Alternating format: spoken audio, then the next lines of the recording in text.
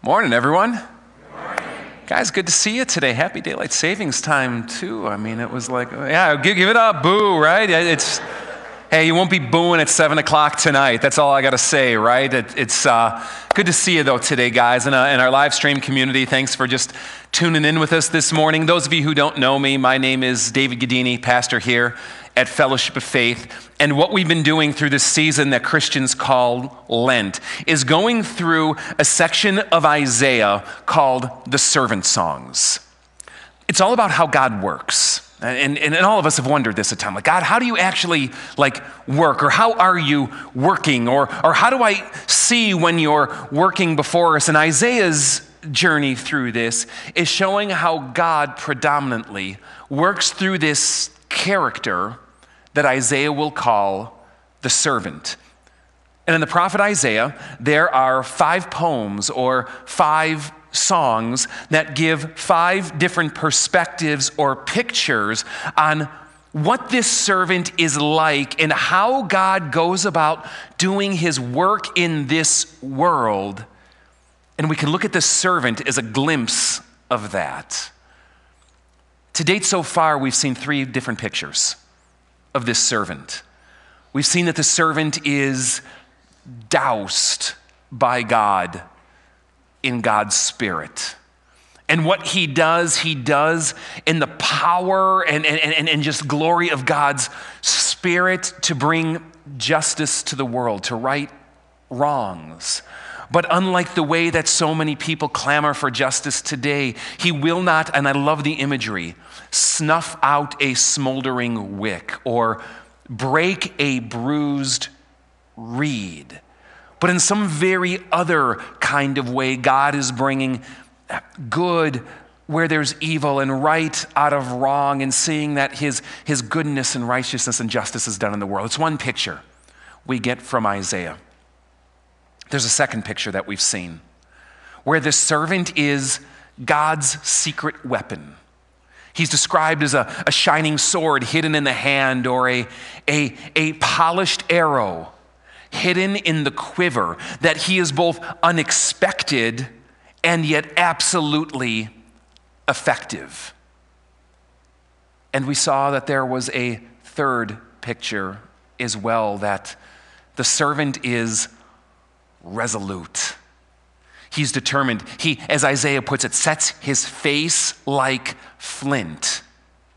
And he is resolute in carrying out God's mission of bringing reconciliation to us in the world, to the world itself, to God, even at his own personal expense. And today we get to picture number 4.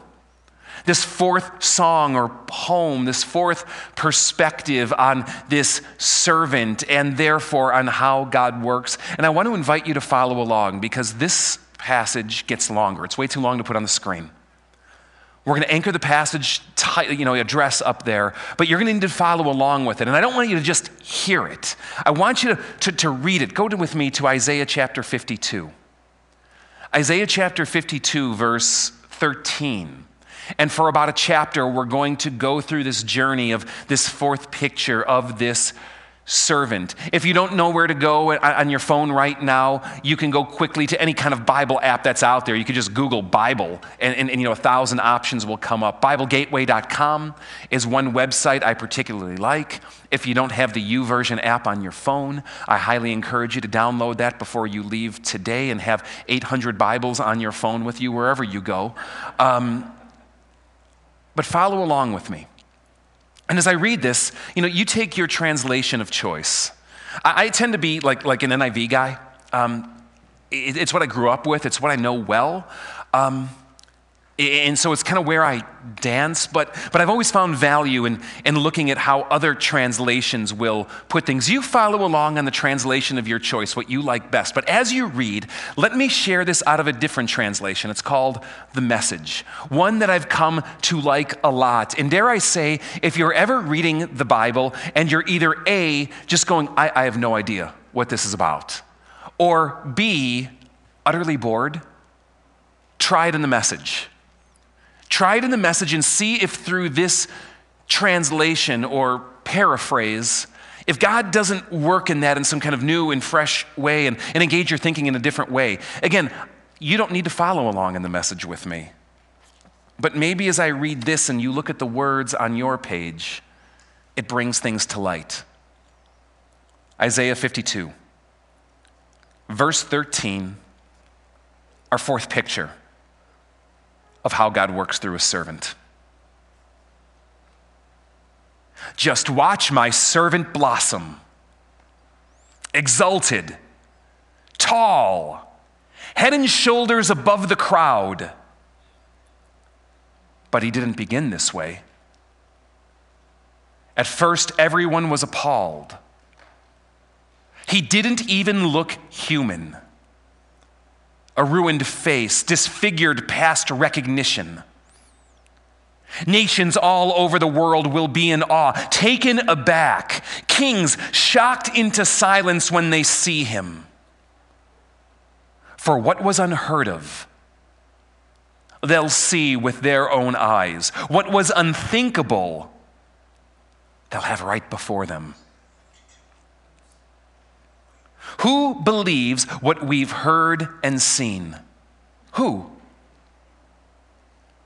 Who would have thought God's saving power would look like this? The servant grew up before God, a scrawny seedling, a scrubby plant in a parched field. There was nothing attractive about him, nothing to cause us to take a second look. He was looked down on and passed over, a man who suffered. He knew pain firsthand. One look at him and people turned away. We looked down on him, thought he was scum.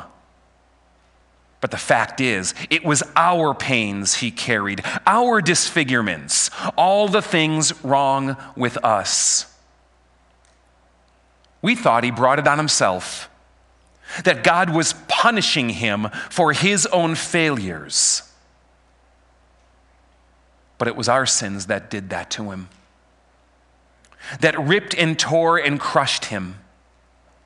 Our sins. He took the punishment, and that made us whole.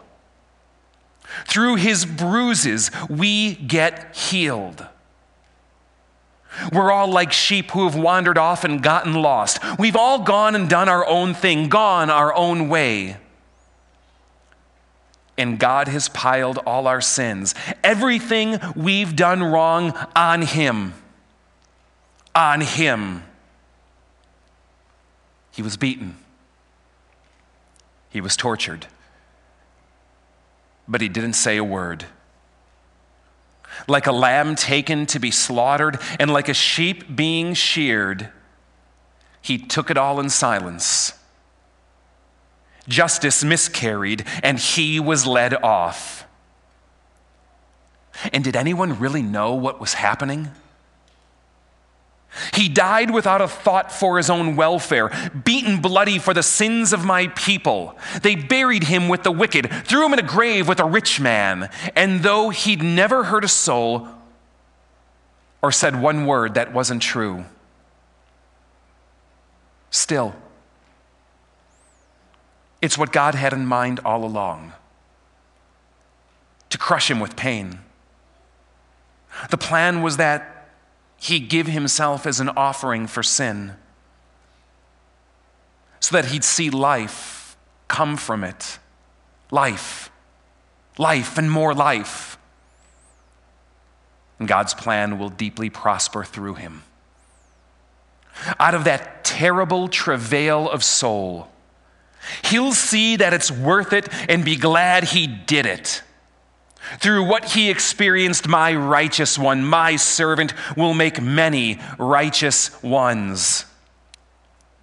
And he himself carries the burden of their sins. Therefore, I'll reward him extravagantly, the best of everything, the highest honors, because he looked death in the face and he didn't flinch, because he embraced the company of the lowest. He took on his own shoulders the sin of the many. He took up the cause of all the black sheep. Whew. Doesn't that one just get in you a bit? Yahweh is a God who suffers. Isaiah says many things about Yahweh, about God. He describes God in so many ways. God is exalted. God is all-powerful. God as creator. God as holy. God as eternal. God as compassionate. But Isaiah describes Yahweh, and the pages of the Bible drip with it too, that God is something more. God is also a God who suffers. Yahweh suffers. I love how the Jewish theologian and philosopher Abraham Heschel puts this. He'll write that God does not just command and expect obedience, but he is moved and affected by the suffering in this world, and he reacts accordingly. The pages of the Bible are filled with a God who is affected and moved, a God who feels, a God who suffers, a God who regrets and relents and repents, a God not who is distant and above it all, but a God who is deeply, deeply affected by it. For many people, this doesn't square with their perception of God. For many, God is seen as someone who is above it all, distant, detached, removed. And to suggest even that God might suffer, well, is to open up things that they just can't come to terms with. Because to suggest that God suffers, doesn't that not also suggest that God might then also be vulnerable? And if God is vulnerable, is then God not also weak or imperfect? Entire schools of theology will write about the attributes of God, talking about how God is impassible, how God is immutable. All ways of just describing how God must be above being able to be affected by suffering. And yet I love how Abraham Heschel, in his most popular work called The Prophets, read it sometime, it is a good use of your life,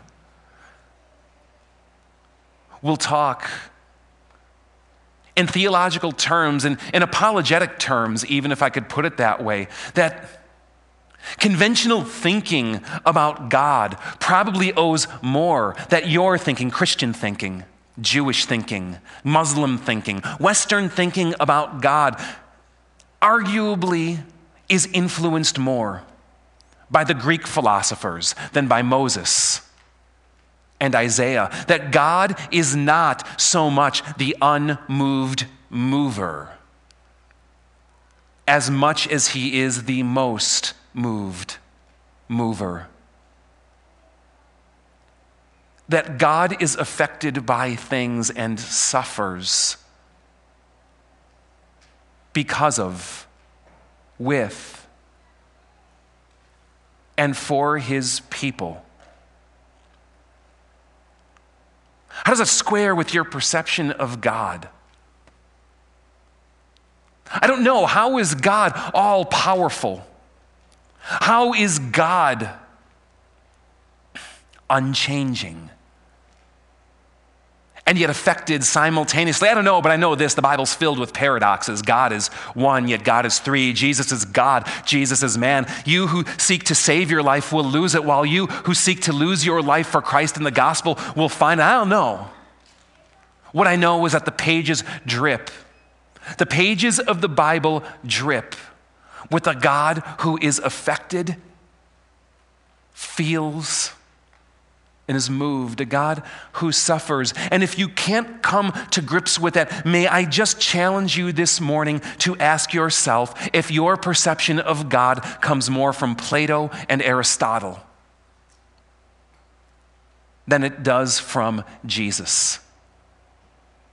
I love how the writer to the Hebrews puts this. Let me read this to you from Hebrews chapter 2, starting in verse 10. He says, "In bringing many sons to glory, it was fitting that God, for whom and through whom everything exists, should make the author of their salvation perfect through suffering." That Jesus himself was perfected through suffering. That what God is doing in this world was perfected through suffering. Let me keep reading. "Since the children have flesh and blood, he too shared in their humanity, so that by his death he might destroy him who holds the power of death, that is the devil, and free those who all their lives were held in slavery by fear of death, by their fear of death. For this reason, he had to be made like his brothers in every way, in order that he might become a merciful and faithful high priest in service to God, and that he might make atonement for the sins of the people. Because he himself suffered when he was tempted, he is able to help those who are being tempted." You know what it means? God knows what it's like. Your struggles, your temptations, God knows what it's like. Every struggle and temptation you faced, Jesus felt. He felt. And he knows what it's like. You don't go alone. That whatever you're suffering, and even whatever the cause, he knows what it's like. It's a picture that God is not detached or unable to sympathize, as the writer of Hebrews puts it, because, oh man, I've been there. I've been there and I feel it. I feel it and I felt it. I felt it and I know it. Oh, I know what it's like. That God identifies with you in your suffering, because God is a God who suffers. He suffers because of the sins of the world. Think about it. We sin all the time. Most of the time, it ain't a second thought. It doesn't seem to be a big deal. We got away with it. No one really got hurt. Not too much got disrupted by. You know, we all kind of spin our own narrative on this, right? But have you ever thought that actually hurts God? That God feels pain? How much less likely are we to do things when we see the pain it causes in someone's life that we love? When we see how it hurts our kid, or our spouse, or a friend? It kind of serves as a warning light to us, doesn't it? To go, oh, I shouldn't do this. I need to be about this. This is affecting them. I mean, unless you're a sociopath, we all do this naturally. Unless your heart is hardened. We all almost do this instinctually.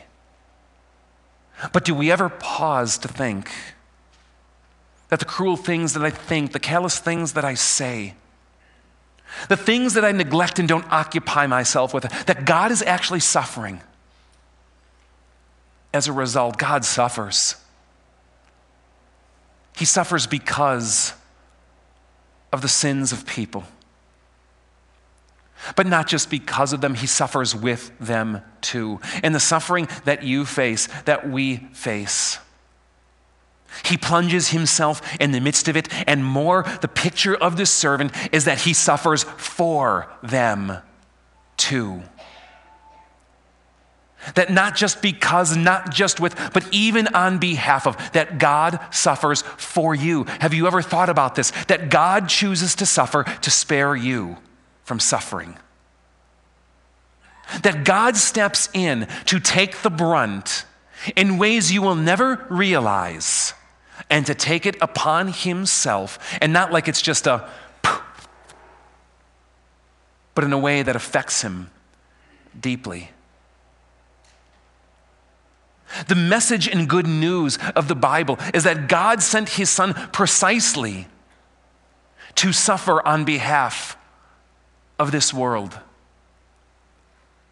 To die for the people of this world, to suffer for the people of this world, to take the suffering and death that they deserve and take it upon himself. Jesus suffers for you. Yahweh suffers because of, with, and on behalf of his people, and he works through suffering. It's not just an unfortunate event. It's not just a, gotta deal with this one. No, for whatever odd reason, this picture of the servant is that God chooses, for whatever reason, to work through suffering. Tell me, would you have chosen a different way? We got 3 options here. Let's pick the suffering one. That's God's way. God has chosen to work through suffering. It doesn't mean we'll always know why we're suffering. It doesn't mean that every time we suffer, God is setting us up for some greater agenda, like a pawn in a game. But it does assure us that our suffering can have meaning, and that through it, God can work good even out of the most horrible and horrendous of situations, and that God will get his work done, not by circumventing that path, but by plunging with you through it, right till the end. A servant with a face like flint, resolute, no matter the cost to himself, choosing the path of suffering with you. And so we see in the prophet Isaiah, Israel suffering. And God saying, your suffering will have meaning and impact, bringing light and atonement to the nations that don't know me around. We see Isaiah suffering and struggling on behalf of the people of Israel. We see Jesus embodying it all, suffering as God's servant for his people and the people that don't call him by name, all as a reflection of suffering, and we too will be called to suffering as well. But God doesn't say if, but when. Jesus suffered, and so we who identify with him and by his name, yes, we will suffer too. All of this is a reflection of a God who suffers. A God who suffers for you. There's 2 pictures I want to show you. And I like showing them in distinction and contrast to one another, representing 2 not just major belief systems, but ways that people think about God. I think of this picture on the left. This giant opulent statue of Buddha in Sri Lanka, a place marked by poverty and suffering, marked by it like so many corners of the world. And here we have an image of God. We have an image of God who is clean and serene and pristine, calm, quiet, removed, unfazed and untouched, above the suffering, at least as it's believed to exist, of this world. It's interesting, and it should make you think that never became the primary symbol of Christianity. No, its primary symbol became something very different instead. A device of torture and suffering, a symbol of execution and shame. No matter how much gold you put on the cross you wear around your neck, no matter how much you adorn this ancient symbol of Christianity, no matter how pretty you try to make it, never forget what it truly is. A primary way of understanding who God is, a God who suffers in the most horrific ways for you. This is the God of Isaiah, the God of the Bible, Jesus, the suffering one, Yahweh, the suffering one, and a vision of how he works in our world today and every day until he comes again. Oh, and that vision, did you read it? Did you remember it? Did you mark it? Did it jump out at you? The glory, the reward, the hope, the promise, the exaltation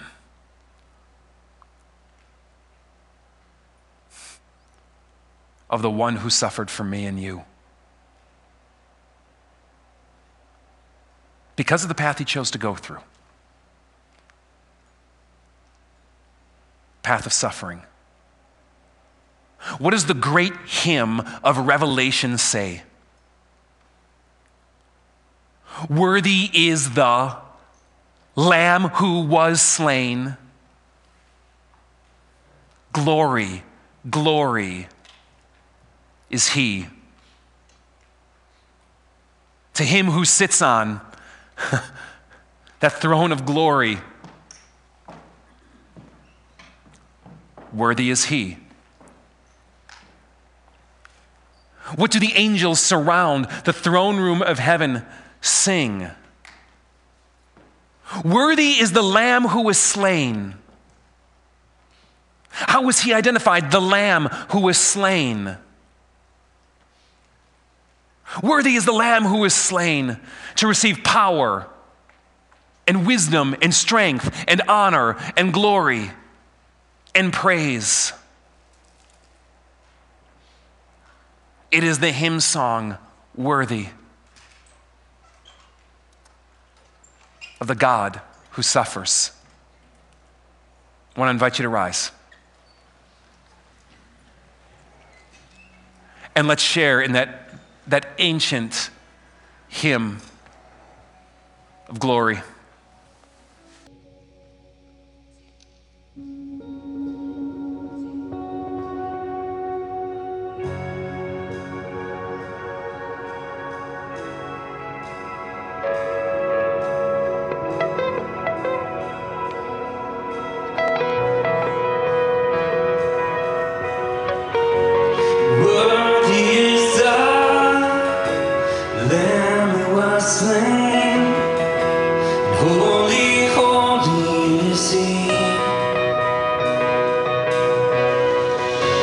Sing a new song to him who sits on heaven's mercy seat. Worthy is the Lamb who was slain. Holy, holy is He. Sing a new song to Him who sits on heaven's mercy seat. Holy, holy, holy, Son of God Almighty, who was and is to come. With all creation I sing praise to the King of Kings. You are my everything, and I will adore you. Yeah, I will adore you.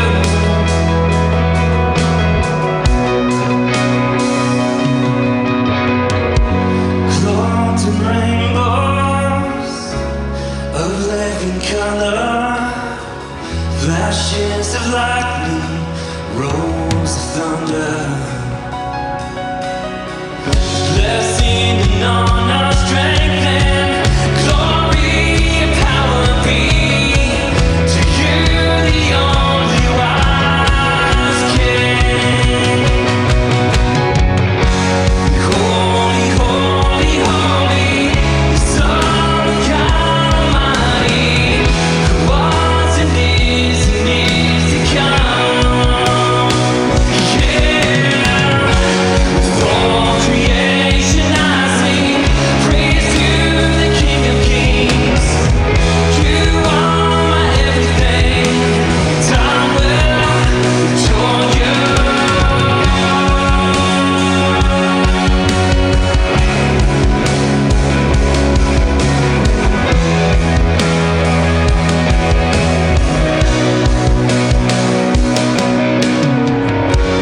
Filled with wonder, awestruck wonder, at the mention of your name. Jesus, your name is power, with the living water, such a marvelous mystery. Yeah. Holy, holy, holy, Son of God Almighty, who was and is to come. Yeah, with all creation I sing praise to the King of Kings. You are my everything, and I will adore you. Holy, holy, holy, Son of God Almighty, who was and is to come. Yeah, with all creation I sing praise to the King of Kings. You are my everything, and I will adore you.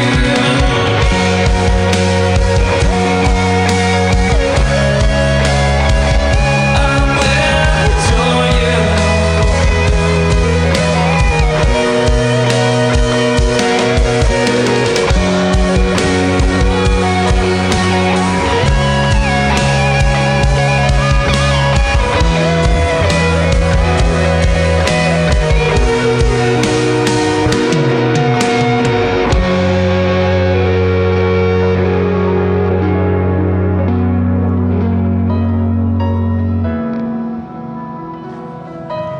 You are holy, God. You are holy of holies. You, the Lamb who was slain. You are worthy to receive power and wealth and wisdom and strength and honor and glory and praise. You and you alone who suffered on our behalf. You and you alone, now high and lifted up. You and you alone who identify with us in our suffering. May our hearts, may our knees, may our hands, may our voices, may they be bowed before you and lifted up, exalting you above all things. Glory be your name, O God. Glory. Glory be your name. Amen. Amen. Amen. And with all the joy you can muster, with every ounce of what you can offer to God. Amen. Amen. To him be the glory, now and forevermore. Amen. I want to invite you to take a seat.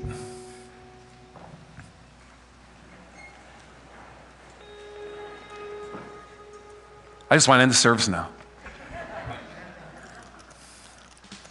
But we commune today. We commune today as a way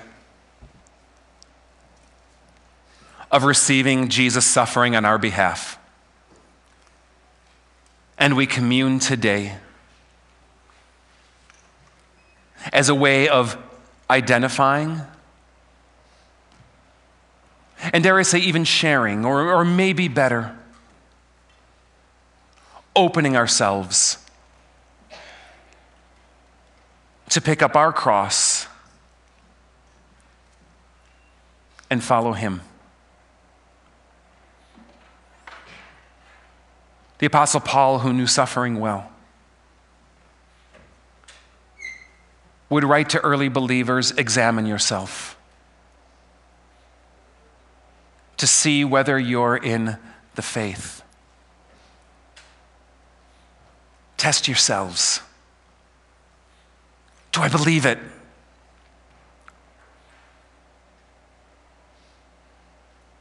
Do I trust it? Will I walk the path that you've called me to follow? To be a people who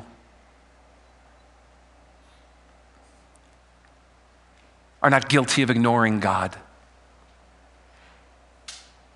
dismissing God, or even just listening to God.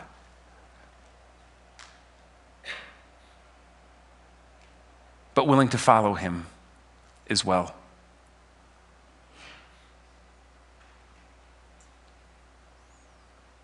In the early chapters of Acts, this amazing narration of life in the church, Luke will describe what it was like. A people who devoted themselves to the apostles' teaching, to fellowship, to breaking of bread and to prayer, where everyone was filled with awe. As many wonders and miraculous signs were done by the apostles, where all the believers were together and had everything in common, and where they would sell their possessions and goods to give to those who had need. Describes how every day they would continue to meet in the temple courts, how they broke bread in their homes with glad hearts, with sincere hearts, praising God and enjoying the favor of the people, and how the Lord was adding to their number daily those who were being saved. It is a picture, it is a dream God has for us today. Each week this Lent, we've been trying to take seriously God's call to examine ourselves, highlighting a different aspect. Today I want to talk about gratitude, sacrifice, and the invitation to self-suffering, if you will, for Him, ways that we are able to pour forth the wonderful gifts that God has given you. You could see how the early Christians devoted themselves to these kinds of things. And this morning, I invite you to examine yourself against this. If you're new with us today, we're just inviting you to something we've been doing this Lent, to take a few moments to pray, to be honest. And as I guide you through a series of questions this morning, to examine yourself in light of them before God. Close your eyes if you need to, if it helps you focus. Whatever you do, just make it a time of communication and connection with Him.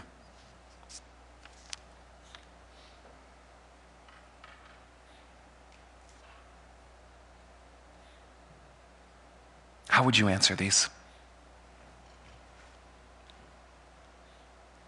I trust God more with my time, my finances, even my very life, than I did a year ago. Yes or no? How would you answer that today?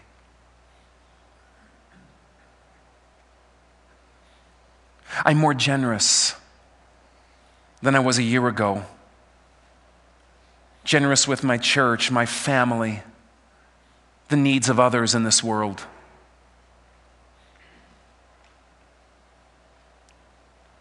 I practice hospitality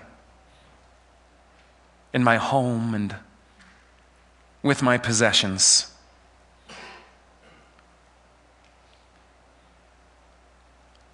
I seek to serve and regularly do so here at FOF or elsewhere.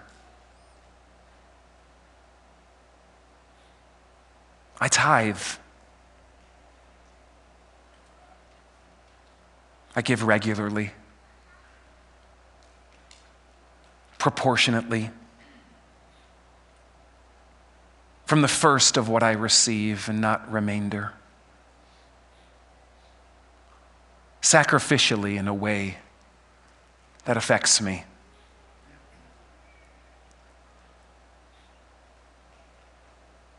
I feel more gratitude towards God today than I did a year ago. Examine yourself, Paul says, to see whether you're in the faith. Test yourselves, and as the Message translation will put it, if you see that you failed the test, well, just do something about it. Not to earn God's love for you. That is inviolate and unchanging. But as a way of picking up your cross and to walk the way of Jesus and identify with Him. And that path of giving and sacrifice and suffering.